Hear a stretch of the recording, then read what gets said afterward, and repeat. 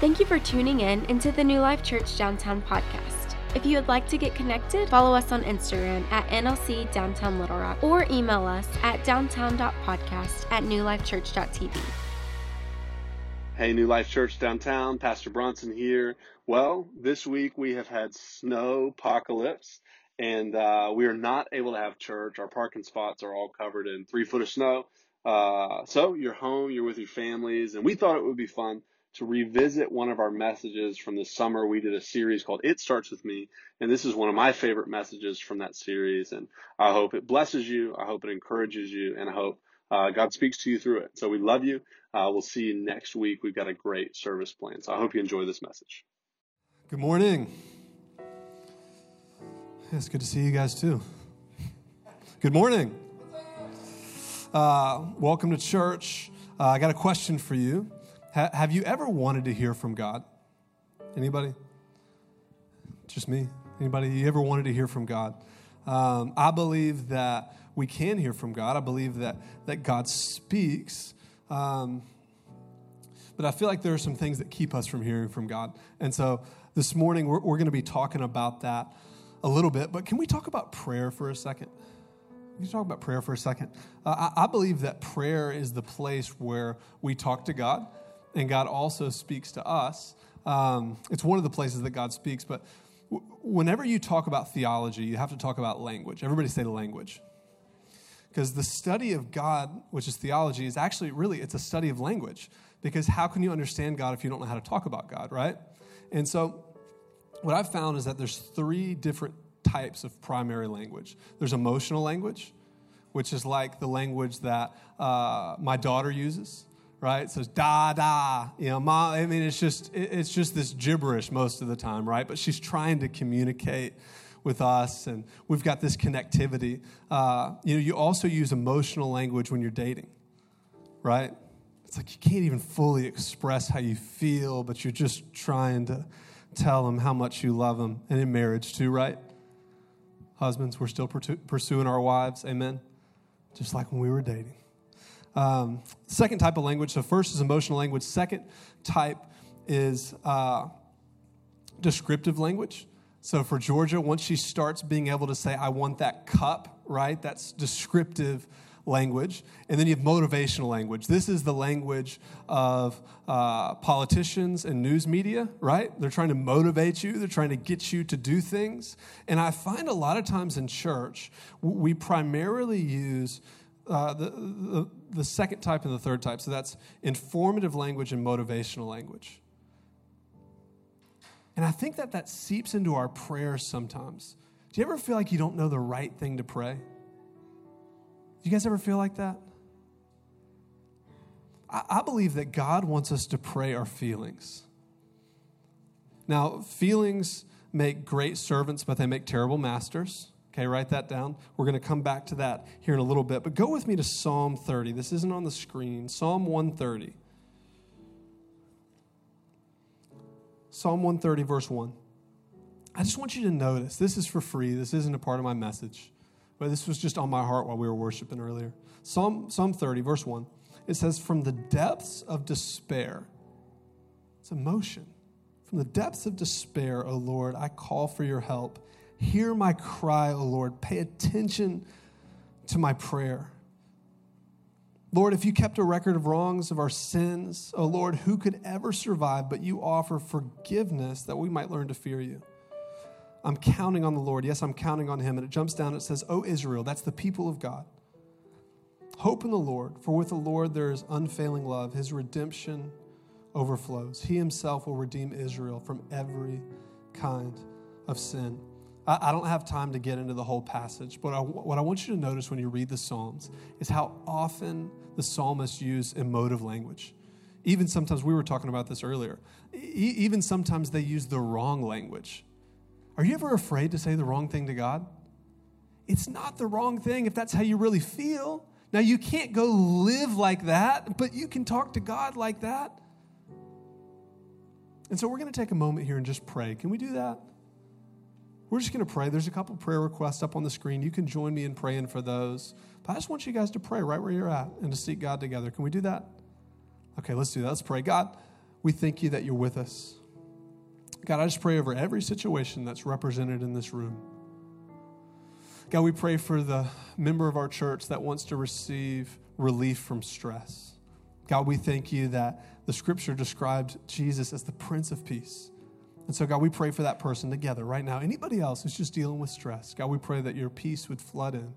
God, we pray for the member asking for wisdom on decisions coming up for their family. God, I pray that you'd lead them with your peace. God, we thank you that you promise if we need wisdom, we just need to ask for it. So, God, I pray for anybody in here who needs wisdom in their life. God, just that simple prayer of help me. God, I pray that you do that. And God, we praise you for the member of our church who this week was praying for a job, and then 30 minutes after our Wednesday prayer meeting got a job offer just out of the blue. So God, we thank you for that. God, we trust that you are our provider. And it's in Jesus' name we pray. And all God's people said, amen. Amen. Everybody breathe in and breathe out. Does your breath stink? I bet it does in that mask. That is the worst part of the masks. But we appreciate you guys wearing them. I don't want to go back in the hole, right, where we can't go to church. And so thank you guys for doing that. So, okay, go with me. Romans chapter 12, verse 1 and 2. We've been in Romans for the past couple of weeks. Romans 12, verse 1 and 2, if you'll throw that up there on the screen for me. Boom. Let's read this together. And it says, and so, dear brothers and sisters, I plead with you to give your bodies to God because of all he's done for you. Let them be a living and holy sacrifice, the kind he'll find acceptable. This is truly the way to worship him. You know, we talked about this a few weeks. I'm going to give you guys a quick review, and then we're going to get into the message. We talked about this a few weeks ago. What's the problem with a living sacrifice? It likes to crawl off the altar. And so that's the problem with us in life. You remember the hymn where the guy who wrote it said, prone to wander, Lord, I feel it. Prone to leave the God I love. Y'all, God's called us to bring our whole life. And so that's what it's talking about here. It's not saying part of our life, our whole life. This is truly the way to worship him. Go to the next verse, verse 2. Don't copy the behaviors and customs of this world, but let God transform you. Everybody say transform you into a new person by changing the way you what? Think. Then you'll learn to know what God's will is for you, which is good, pleasing, and perfect. Let's pray. God, we thank you for your word. God, we thank you that you speak to us through it. God, I pray that this morning you'd speak to us, Jesus, right where we're at. It's in your name we pray. And everybody said, come on, everybody said, amen. I skipped another verse. Can I read it? It's pretty important because it's my source text for this morning. Romans 12, verse 9 and 10, it's short. It says, don't pretend to love others, really love them. Hate what's wrong, hold tightly to what is good. Love each other with genuine affection and take delight in honoring each other. That's going to be our source text for today, and we're going to jump into it. So, James, I'll see you in about 15 minutes. All right, it's a date. See you then. You guys remember elementary school? Anybody in here in elementary school? Elementary school students, anybody? Okay, I see you. Come on, wave your hands. It's okay to wave in church. Any of you guys? What grade are y'all in? What grade are you in? First grade. That's elementary school. I love it. What about y'all in the back? We got any first graders, kindergartners? Second grade. I'll pray for you. I'll pray for you. I remember when I was in elementary school, I know none of your kids struggle with this. Kids, I know you don't struggle with this. I had low self-awareness. And I remember in fourth grade, I made a discovery in class, and that's that I could make this noise. And I thought it was just in my head. And so I was sitting there in Miss Cole's literature class in fourth grade just going, like literally as loud as I could make the noise. And she goes, Brunson. And I was shocked that she could hear me, right? I didn't know how much noise I was making. And something I've learned about life is that when you don't have good relationships around you, sometimes you have blind spots, right? And good relationships do two things. They compliment you, right? They bring good things out of you. And they also show you areas where you're getting weird. The truth is, with church and with our relationship with God, it's not just us and God. It's not just me and God, it's us and God, right? It's not just me and God, it's us and God. Because if it's just you and God, you are going to be a weird Christian. It's guaranteed. And so that's why God created us for relationship. I want to read a quote to you from C.S. Lewis. It's in his book called The Four Loves. He said, friendship arises out of mere companionship. That means moving from being acquaintances to being friends. When two or more of the companions discover they have in common some insight or interest or even taste, like food, things like that, which others do not share, which, until that moment, each believed to be his own unique treasure, like something that's important to you, or burden. It could be something you struggle with. A typical expression of opening friendship would be something like this. What? You too? I thought I was the only one. You know, the truth is, Romans 12 cannot be lived at a distance. Romans 12 can't be lived at a distance. And right now we've got to be physically distanced, right? We're working on that. But we can't be relationally distant. I think this is something that's been so difficult as a church, because how can you love someone with genuine affection and take delight in honoring them if there's no relationship, right? How can we live out the gospel if we don't have real close relationships? The Westminster Catechism says the chief end of man is to glorify God and enjoy him forever. Don't you love that? The chief end of man, our chief purpose, is to glorify God and enjoy him forever. And I would add to that to do good to our neighbor. Bring glory to God and be good to our neighbor. Love God and love people. But the only way we can do that is if we're in relationships. And so I believe there's three things we can pull from our text today that are going to teach us about love. Number one, real love takes effort. Everybody say effort. Come on, everybody say effort. Number two, real love has standards. Say standards with a little sass. Say standards. Okay, real love has standards. Number three, real love is secure. Everybody say secure.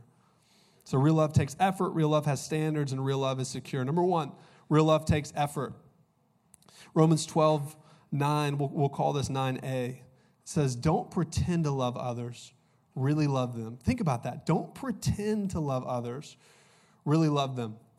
Have you ever had a relationship with somebody who just grates on your soul? Right? Kids, you guys have anybody like that at school? Like they just kind of annoy you. They just kind of bother you. And so what do? You just say, you tell them the truth, right? If we're not supposed to pretend, then the way that the Bible would have us do it is just say, listen, I just don't like you, right? And this relationship is just not going to work out. Is that the biblical way to do it? Kids? Yes? No, we can't just go around saying, you know, you bother me. I don't want to be in a relationship with you. But he's also saying, don't pretend. Here's what pretending looks like. It looks like you're talking to someone, you're being polite and warm. Oh, brother, sister, good to see you. I'm so glad that you're here. And then when they walk away, you're like, I can't stand that person. The way they smack their gum, you know, the way they always have opinions on things. That's being fake. That's being phony. And, we have to be careful in church not to develop a culture where we're fake, phony, and insincere. So how are we supposed to do this? How are we supposed to, literally, think about that. How are you supposed to interact with someone that you do not like, but yet not pretend to love them? I think it's a difficult thing to do, and I don't think under our own strength we can actually do it. Because think about this. When God found you, how lovely were you? How likable were you? But God lowered himself, Jesus lowered himself, and he loved us at our worst, and he gave us his best. So how does that impact our relationships, y'all? We have to have effort in our relationships. It's not enough just to be nice to someone. That's the escalation of Christianity, right? God didn't call us just to be nice to people. He called us to love people. If we keep going in Romans, he actually says to love your enemies. Let's just take a moment and think about that. Think about it. It's hard to love someone you don't like, much less someone who you hate. Think about the world we're in today. Oh. Think about Facebook. Facebook is everybody letting everybody else know who they don't like. I wonder if that's godly. I wonder if that's how God would instruct us to do it. I wonder if that fits within this beautiful picture of community. Is that honoring? Is that loving? And you might say, Pastor, that's ridiculous. That's so difficult. You're right, it is difficult. But it's the free gift of grace. And that's divine love. That's the way God loves. The world. Jesus said the world will know us by our love, but the world won't know us by our love if we love like the world does. The world loves those who agree with them. The world does the water cooler gossip where you meet somebody and you're nice to them, and then when you get back, I remember, I used to be in sales. You get back in the office, you're like, I can't stand that person. They're the worst salesman in the whole business, right? But the boss loves them. That's how that goes. But Paul's warning us as a church. He's saying, don't pretend. Don't be phony. Really love them. Because God loved us at our worst, right? So we can love other people in the same place. So number one, real love takes effort. Number two, real love has standards. Real love has standards. Romans 12:9, the second part of the verse, it says, hate what is wrong. That word hate, when you look in the Greek, it literally means to be horrified by. Be horrified by what's wrong. Another translation says by what's evil. Hold tightly to what is good. In the Greek, that hold tightly literally means to glue yourself inseparably to goodness. Okay, listen to me. Anything that has value has a standard. Anything that has value has a standard. I got a photo I want you guys to see that I took this week. Ooh, little one. That's my two treasures. That's my bride, Callie, and our baby girl, Miss Georgia, and she is eating goldfish, and she loves them, just like her da. That's what she calls me, da, da, da, da. I have immense value for Georgia, so therefore I have standards for Georgia. Okay, so Georgia loves, her favorite things to do are to play with her da, of course. And then her second favorite thing to do is to crawl into the room where we keep the cat's litter and the cat's food and try to eat anything that she can get into her mouth, right? Anything that has value has a standard. So that means that because I value Georgia, I'm not going to let her eat the cat's poop. Can I say that? Is that a bad word, parents? I'm being serious. Give me some feedback here. Is that bad? No. Okay, that's an okay word. I'm not going to let her eat the cat's poo-poo. Because it's going to make her sick, no matter how bad she might want to do it. I'm going to give her goldfish. All right, we just got into chicken nuggets. She loves those. Loves strawberries and banana. We're going to try to give her good things to eat. Because listen to me, y'all. If we want the strength of God, does anybody want God's strength? Come on, raise your hand in here if you want the strength of God. If we want God's strength, we've got to embrace God's standards. If we want God's strength, we've got to embrace God's standards. So why does Paul put this here in a text that's about relationships and love? I think it's because when we love someone, we often let things go that we shouldn't. When we have an emotional connection to somebody, sometimes that's the hardest time to tell somebody the truth. One writer put it this way. He said, our vision of good and evil gets distorted when it comes to that person that we have deep emotion for. We see it in dating relationships, right? Anybody dated somebody way too long while everybody around them was like, run. You're like, but I love them. But they're killing you, but I love them. Stay in these dating relationships. You see it with parents and kids, right?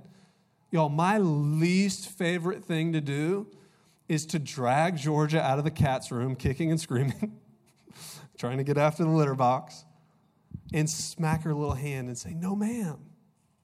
It's yucky, because she freaks out and she screams, and I hate seeing her scream and cry. But what I want more than just her being happy is I want her to be healthy. Y'all, the problem is when it comes to our loved ones, often we want them to be happy instead of healthy. But healthy is greater than happy, amen? Because where God is most pleased, where we find God, remember verse 1, it said God's good, pleasing, and perfect will. Where God is most pleased, we're going to be the most fulfilled. It doesn't mean it's going to be the easiest path, but it's going to be the most fulfilling path. Okay, I got a story for you. When I was in high school, I was in choir. All right, so before you go judging me, choir was cool at my school. All right, I played sports too, but I was in the choir with my buddies, and we were back on the back row, and there was a stink that day. Somebody on the risers smelled bad, and us being high school boys, we pinpointed just said person. And we're like, oh, God, stinks, making faces behind him, whatever.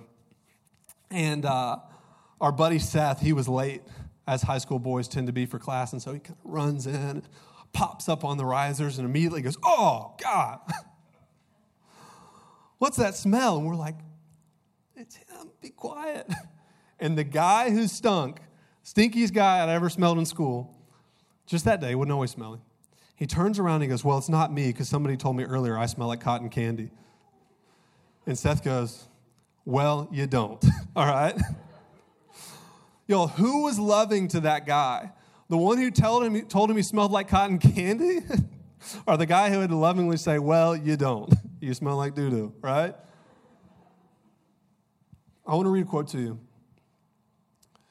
It says, God's law reveals the way in which our world and our souls were designed. So God's law, the standards God puts in place, reveals the way our world and our souls were designed. To disobey God's law is always bad. Listen to me. It's always bad.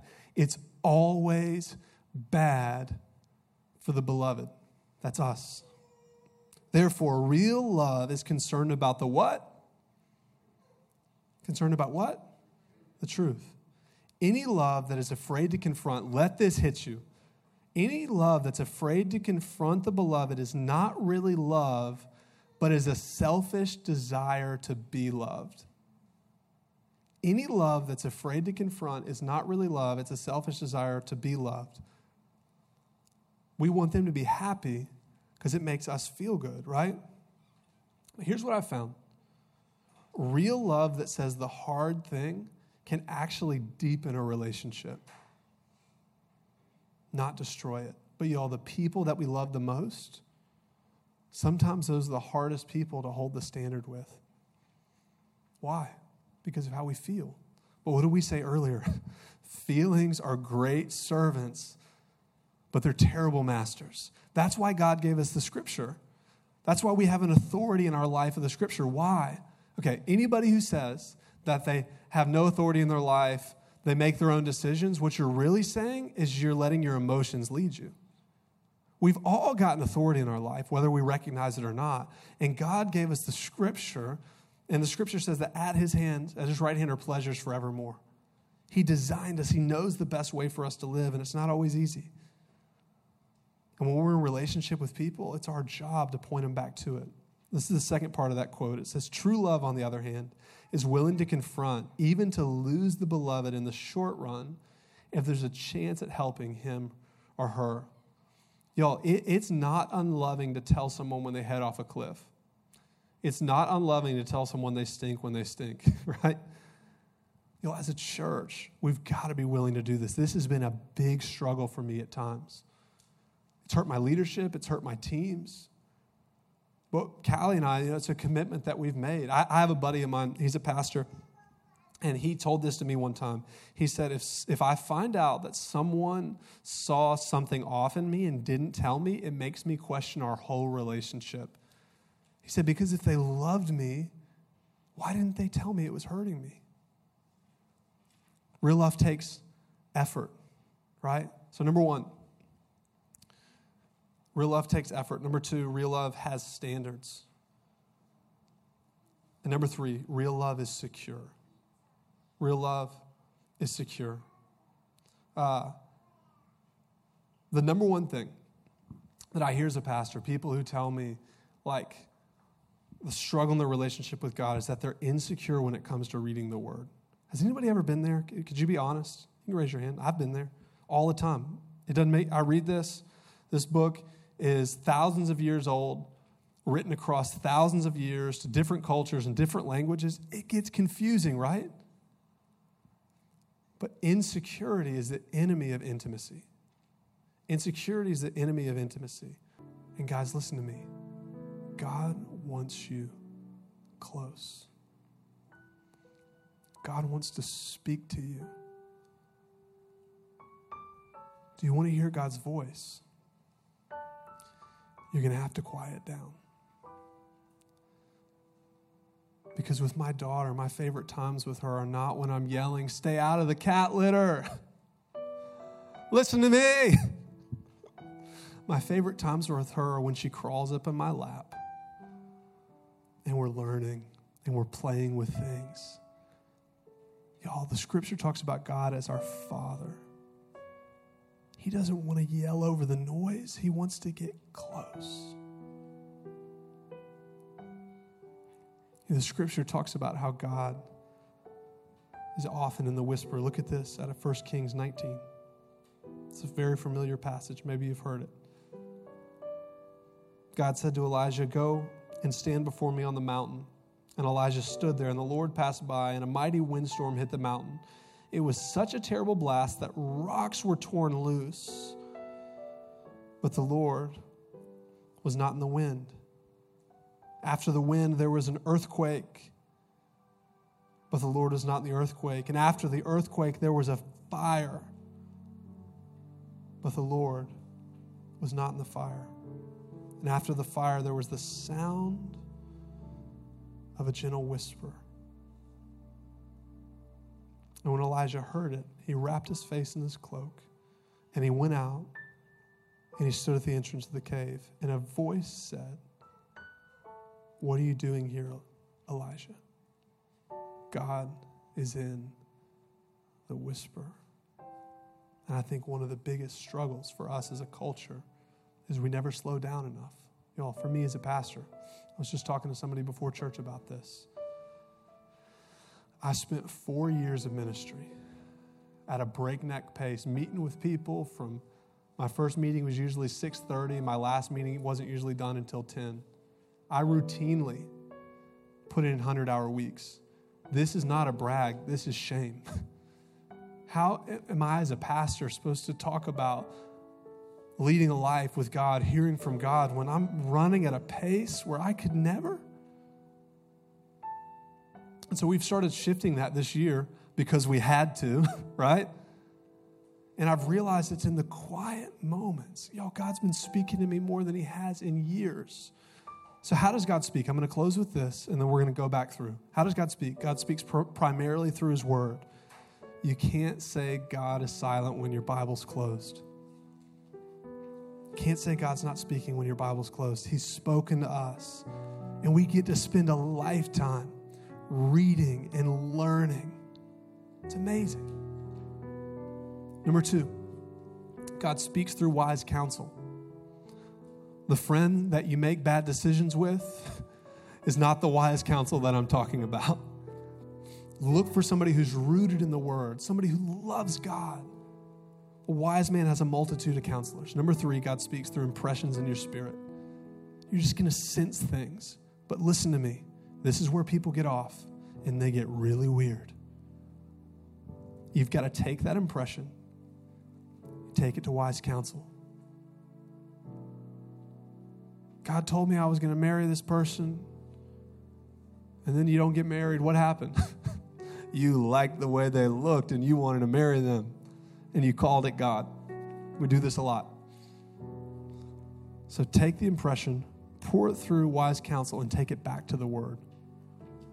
Because if it's rooted in the word, it's something that you can trust. Amen? So going back, real love takes effort. I wonder if there are places in your life where you need to be more honest. It might be a hard truth. It might be opening up about something that's hard to open up about you. But that's where real love happens. Not phony, fake love, not the world's kind of love, but divine love. Y'all listen, Jesus did not come from heaven to earth and walk around in our mess, skin and bones. He didn't have to do it, but he loved us so much he did it. He didn't do all of that for this phony, fake kind of love you can get anywhere. No, God's got so much more than that for us. So real love takes effort. Number 2, real love has standards.